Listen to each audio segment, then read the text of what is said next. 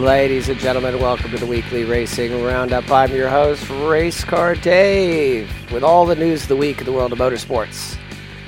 Well, I was planning on having a pretty short, easy show this week. The only race going on was an exhibition race, the Busch Clash at the Coliseum, ahead of qualifying for Daytona next week.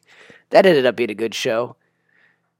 And what else happened? Can I think? Oh, yeah, Formula One decided to chime in with a couple of major news stories this week.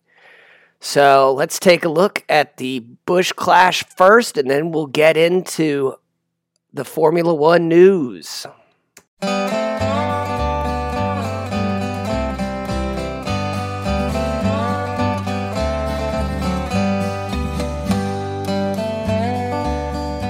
All right, first up on the report this week, some actual on-track action from the Cup boys, giving us a bit of an amuse-bouche, if you will. The Busch Clash at the Coliseum. This is they're in the third year of their new format, kind of season-beginning all-star race, if you will, that had replaced the Bud Pole Shootout of previous years. This is a race in the bottom of the LA Coliseum. That's right, this is a football stadium. What that gives you is about a quarter-mile racetrack, roughly half the length of the shortest regular season NASCAR racetrack. It always turns into a bit of a tickling contest down there. This is just an exhibition race, so there's no points on offer. That does tend to lead to some aggressive racing. But usually not too many hurt feelings. Most of the race was dominated by three drivers. Ty Gibbs, Denny Hamlin, and Joey Logano were kind of the head and shoulders above the field this week. Denny and Joey started on the front row, and Ty started third. It was kind of obvious through the duration of the race that Ty Gibbs did, in fact, have the best car of the race. But since he's not known to be the friendliest driver in the grid, he may have incurred the wrath of some of his competitors later in the race. Ultimately, he led the most laps, but in a late race restart, he was spun out, and he tumbled down the order to finish, well down the order, but it didn't really matter because this race is just kind of a show race. In the end, the podium was Denny Hamlin, Kyle Busch, and Ryan Blaney. Interesting, Ryan Blaney, the current Cup champion, did start the race all the way back in 23rd, taking a provisional champion starting spot, and did manage to race up to the front of the race. Very interesting. Despite how tight this little bull ring was, he managed to make moves throughout the event and get himself from 23rd to 3rd. Obviously, I think that probably gives him the Driver of the Day award, surely because of the lunacy of trying to pass 20 cars on a tiny little single-line racetrack. The Cup boys will be going over to Daytona starting next week to begin their 2-week residency, getting ready for the Daytona 500. Next Sunday, they will be doing the Bud, or whatever they're going to call it this year, the Bud Pole qualifying, the pole position qualifying. We'll get into a little bit more details about how you actually qualify for the Daytona 500 next week. Up next, we're going to have a special guest. We're going to have Gray Thompson from the Gray Zone podcast, longtime friend, longtime race watching buddy, come in, and we're going to discuss some of the comings and goings that Formula One had this week.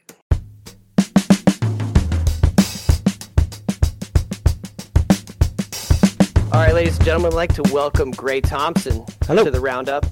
Hello. Hey, Gray and I are going to take a look at the news that happened this week in the world of Formula One. They have managed to make themselves relevant for possibly not the right reasons. Relevant. So introduce yourself. Introduce yourself, Gray. I will say first and foremost, I wouldn't be here at all in any sense of the term if not for you, Dave Adams. So thank you for everything, because you introduced me to motorsport, but more importantly, Formula One. And we were living together in Cincinnati, Ohio, watching Speed TV pretty relentlessly. TV. Oh, yes. You're like, watch these guys on these 500cc motorbikes. They're called Savages. And, oh, have you ever seen World Rally? Let's sit down. It's 3 a.m. Like, we lived a pretty clean life. We weren't out there, like, clubbing or drinking like crazy all the time. But, man, we spent some long nights watching Speed TV. So that's me. Thank you. We did. I miss Speed TV or Speed Vision. You and I obviously are both big disciples of the church of Bob Varsha and Steve Matchett. So. That's right. Okay, so there was some news this week. The first story, which I believe broke on Tuesday, was the FIA decided to not allow Andretti Motorsport to join the grid for 2025. Any initial reactions on that? In all sincerity, I was surprised. I know there was some turmoil with this, and we'll talk about that in a minute, but I really didn't. We've seen so many other teams come in, like bad teams, including teams like Force India, and then just vanish a few years later. I don't know why they would ever stop something like this, so I just didn't think it was going to happen. I thought this was just a formality or waiting on the timing, and the timing was just going late. But when they said, yeah, no Andretti, and then I heard the reasons, I was shocked a little bit, and I still kind of am. I suppose more than anything else, I'm pissed, but yeah. Yeah. As, a lot of Europeans look at us American Formula One fans like we all started watching 2-3 years ago, and that's just not the case. There may not be a bunch of us that started, but when you started watching in 95, 96, you feel like you've invested a lot of your time and fandom into the sport.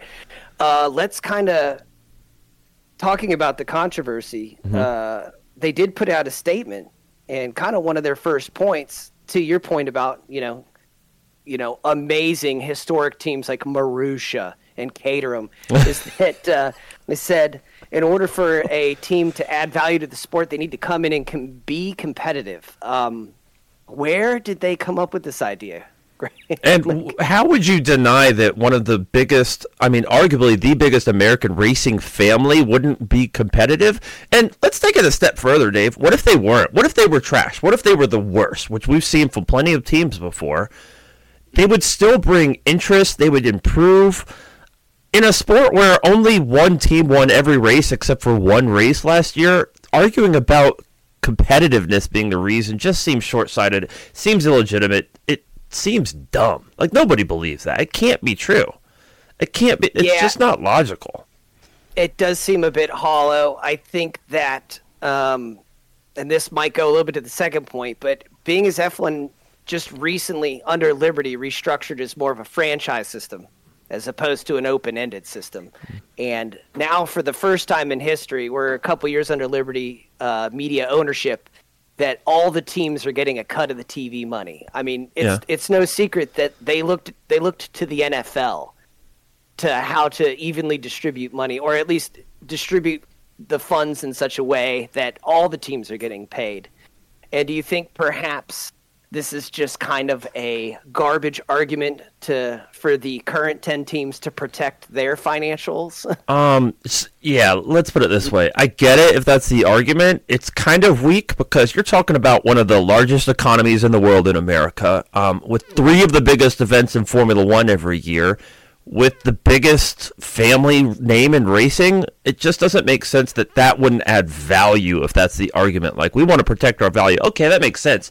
You're talking about Andretti. I mean, this is like adding the Manning family to the NFL, if you're going to make that comparison. And look at what they're doing. They're adding tremendous value just by broadcasting during live shows. Yeah.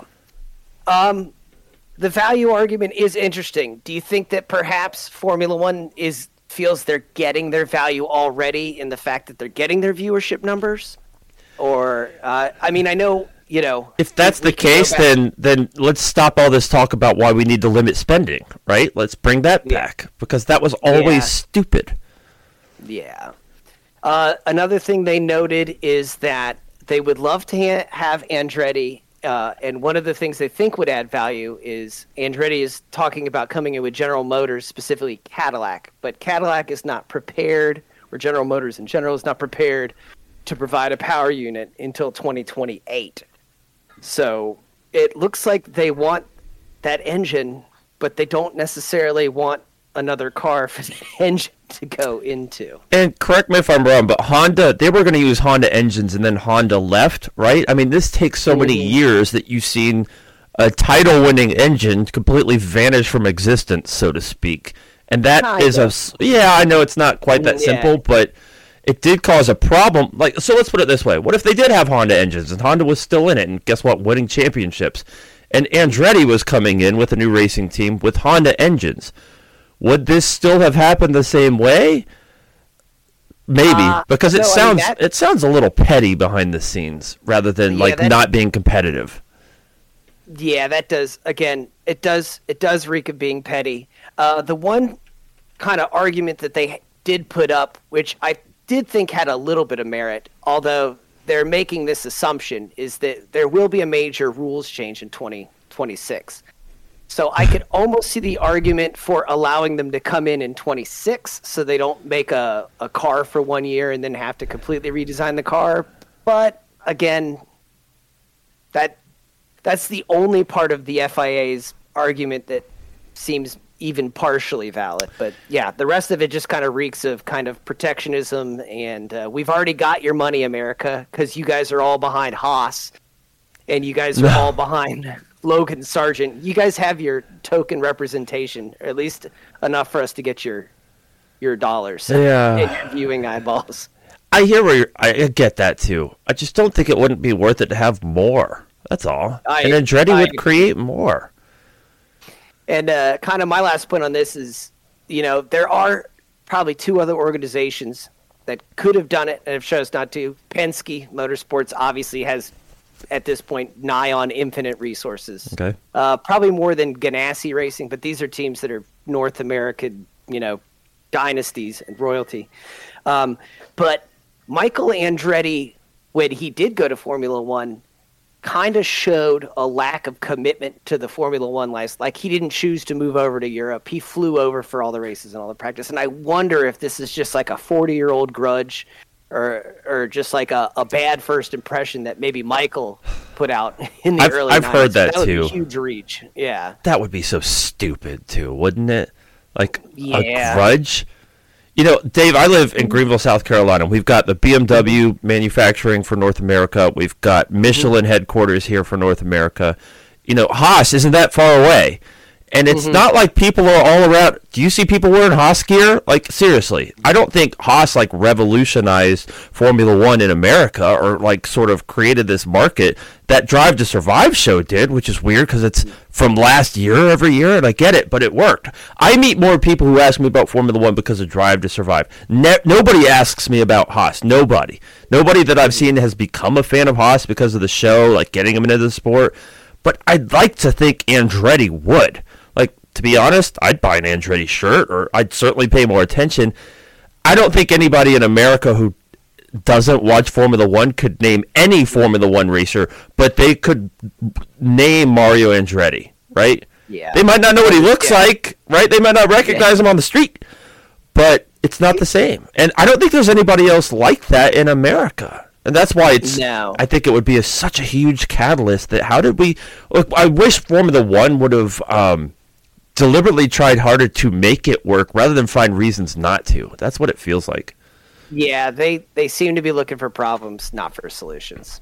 And again, I hear you on not moving to Europe in the early 90s, but good grief, man. That was a long time ago. That was a long time ago. And there's a lot of good faith money put up. Well, that was Tuesday. That was Tuesday. But then... Was it Wednesday or Thursday? It's Thursday. February 1st, 2024 will forever be known to us sad tifosis as St. Louis Day. St. Lewis Hamilton is going to cut ties with Mercedes-Benz, and he's going to move to Ferrari. Your thoughts first. I'll say this. January is my least favorite month of the year. It sucks. It's nothing but turmoil and sickness and darkness. I just hate it. There's nothing to do. There's fewer. There's no Formula One, right? Mm-hmm. And so the first day of February, here in Greenville, it was sunny. It was warm. It was 68 degrees. And Lewis Hamilton commits to Ferrari, which in and of itself is pretty exciting news, but it became national news in sports media here in America, so everybody's talking about it. That's why it's so great. Lewis Hamilton is the ultimate catalyst for the sport. He's the guy that everybody knows, even if they don't watch Formula One. He's a superstar. And to be coming to what I would argue is the superstar of the sport itself, Ferrari, I'm so just stoked to see it be part of the news cycle. And the honest truth is, I love Ferrari. You know this. Thank you for your support. Lewis Hamilton is... I don't like to get into the argument of greatest of all time. Like, I hate those things. You can't use the word best. Lewis Hamilton is inescapably one of the most competitive drivers in the sport, bar none. And to have a guy like that also come to Ferrari like we've seen in the past, just feels like Providence. You know what I mean? I love it. Yeah. Who don't look good in red? I like it a lot. He's going to look good in red. He's going to look good in red. I will say that it is exciting. This isn't the first time we've had a known great come to Ferrari, but hey, our memories are short. It feels good every time it happens. Will it work out is the question. I don't know. You know, it really looks like Lewis took a look at what Mercedes was doing, and he took a look at next year's car, and he's like, hey guys, this ain't it. And I hear a lot of people saying, well, Ferrari's a big clown show. Why is he going over there? But if you look towards the end of last year, they were starting to clean things up. His old team principal from GP3 and GP2, Fred Vasseur, is over there. He probably pulled Lewis aside and said, hey, I think we got some things going on. And then something I read just today, it's possible that Bono may be coming across with him too. Okay. So no Formula One driver moves in isolation. I don't think this is a Schumacher scenario where he's bringing the whole engineering staff over. Yeah. But if he can bring in a small core group of people that have been known to do well into the team, and then, you know, Ferrari, obviously, I would say they made the second fastest car last year. But Lewis Hamilton was the third in the Drivers' Championship, driving a shit box around. Yeah. And he did it by, you know, executing and being consistent. Well, and helping to develop that car. You know, not all drivers do that, especially these days. Correct. Lewis is one of those guys who does. You know, Schumacher was relentless for it. He was always in the engineer's head. So I don't think it's a coincidence he helped bring Mercedes to second in the constructors last year from garbage. I think it's easy to forget at the beginning of the year that car was trash. We were like, what? Lewis Hamilton, no matter how you feel about him, deserves a better car. And they created it, kind of. So the idea that they could do it at Ferrari is exciting. I'll go a little bit deeper. I'm not a conspiracy guy, but you remember they used to change the rules a lot more often, and they changed them to sort of combat Ferrari's dominance, and I think they took it a little too far. You know, now there's no testing, which I don't think helps anybody, and we're not going to get deep into those rules, but I don't think it's necessarily going to change how they create rules, but how do I put this? Yeah, Ferrari hasn't been competitive for a long time for the wrong reasons, and maybe adding Lewis will help change that sort of reliance on the rules to create parity. I don't know. Maybe I'm a little optimistic, but Lewis Hamilton he's that guy. He's a catalyst. He is a catalyst, and we definitely will see. Like I said, they definitely, I would say they brought the second fastest car to F1 last year. They failed to execute with the second fastest car. And again, I love Chuck and Carl, but we call him Chuck for a reason. Chuck Leclerc's been known to chuck a couple cars away. So, you know, a couple of dropped balls here, a couple of dropped balls there. When he's on a purple lap in qualifying, right? I mean, my butt clenches so tight because I know what's about to happen. He's about to build us up just to tear it. But Ferrari, I guess, getting back to your point about the competitive side, like, again, Red Bull's been dominating it, right? And it doesn't, with the way the rules are structured now, you can kind of forecast it every other year that it's not going to change much. With that said, Ferrari gets labeled as a clown show because of strategy mistakes, and they've made some pretty bad ones too. But a lot of that is a factor of trying to be as competitive as possible without being able to compete at that level, right? Without being able to change enough. Like, they're trying so hard to come back from being down 4 touchdowns. Right, that's what everybody's doing with Red Bull right now. While Max is like saying things like it's boring up here, and don't tell me not to go for the fastest lap. I'll do it on it anyway, and he does. Like, and Ferrari's just trying so hard I don't know if that means anything for Lewis Hamilton, but he's not going to hurt, right? He's going to help develop that car no matter where he's at, and to do it at Ferrari it's awesome. It's awesome. I think to your point about mistakes being made on overreach, which I believe is probably a large percentage of Leclerc's problems. He's trying to get 102% out of a car when, Verstappen's I love him for that. 99. Yeah, no. But working that edge of how far you can overreach versus dropping the ball, I think Hamilton's had to do that in the past. I mean, the 2021 season was very tight. We in America are not nearly as butthurt about it as everybody else. It looks like more of an officiating ball drop at the end of 2021 than anything else. Kind of the last point I'm going to make on this. We have a phrase around here called push the red button. Yep. And around here. Around America, we enjoy the fact that the international Formula One coverage is advertising a uniquely English terrestrial cable service. And that's just kind of like a small window into the way we get to view the sport over here. And the pure schadenfreude of watching the English F1 press have to deal with their God King moving over to their sworn enemy at Ferrari. That alone will be delicious. Yeah. And again, I don't know if we've reiterated this. This is for 2025, right, not for 2024. So we'll have a year of speculation and awkward meetings at the water cooler and, oh, hey, how you going? It's like the breakup's already happened, but they still have to ride the year out. They're going to talk about it. Dave, I mean, again, not to be like dissenting, but when Ferrari fails, I imagine they're going to say things like, is this really the team Lewis wants to go to next year, and things like that. But you're right. Lewis is the British king, right? He's literally a knight, by the way, of course. I mean, I know you know that, but he is royalty in every sense of the word, so to speak. And the fact that he's going to a team that the British press really kind of can't stand with Ferrari, I kind of love it.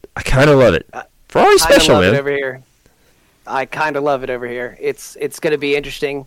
I can't wait to see the word jiu-jitsu that will be going on this year and particularly in the next year. But that being said, that's all next year. We have 2024 coming up. Hopefully we'll have some exciting other content with Mr. Gray Thompson coming up in the future. Can I ask a question? A couple of things. Yes, sir. Do you think that will go both ways, like the love? Like, I think that Tifosi, for example, they've certainly had personal issues, so to speak, with Lewis Hamilton. I think that'll go away real quick. I think he's going to be celebrated. Like, just the idea of Lewis Hamilton wearing red at Monza is going to be nuts. Do you think that's going to go the same way with, for example, the British fans who, also adore Lewis Hamilton? Like, do you think that'll create more Ferrari attention and sort of respect, maybe? I don't know. Well, coming from the bleeding heart Tifosi side, I've always said if you put Vladimir Putin in a set of red overalls and he brings home a ship for Ferrari, guess what? I'm rooting for Putin. So I don't think there'll be any issue on the Tifosi side. The British fans, I think, like I said, I think if they like the driver, they're going to follow the driver wherever he goes. I think the kind of animosity, at least in the coverage in the English press for Ferrari, is back to the Schumacher era. He harshed their mellow pretty hard, and he took some professional fouls and legitimately did some dirty deeds. But ever since then, and then you and I both, Ferrari had some excellent fuel management going on in 2019. The undisclosed alleged excellent fuel management, as we say. So hey, I still think Massa earned a championship, but go on. There you go. So, but again, this is all water under the bridge. This is all the horse has been beaten down. The Ferrari clown show jokes is beating a dead horse. We get it. Yeah. How far down does that organization need to go before people decide, all right, let's give him a second look? And I think the average Lewis Hamilton fan's just going to be excited that he's still in the sport. I don't think they really care what car he's driving. They just want to make sure. They just want to see him in a competitive car at the front of the grid. That's okay. I think it might have a really good point there. Yeah. So yeah, that here at the Roundup, we like to cover the racing of the week. They've still got a British guy there. Yeah, they still got a British guy there. Georgie Porgy Pie. He'll be all right. I don't know.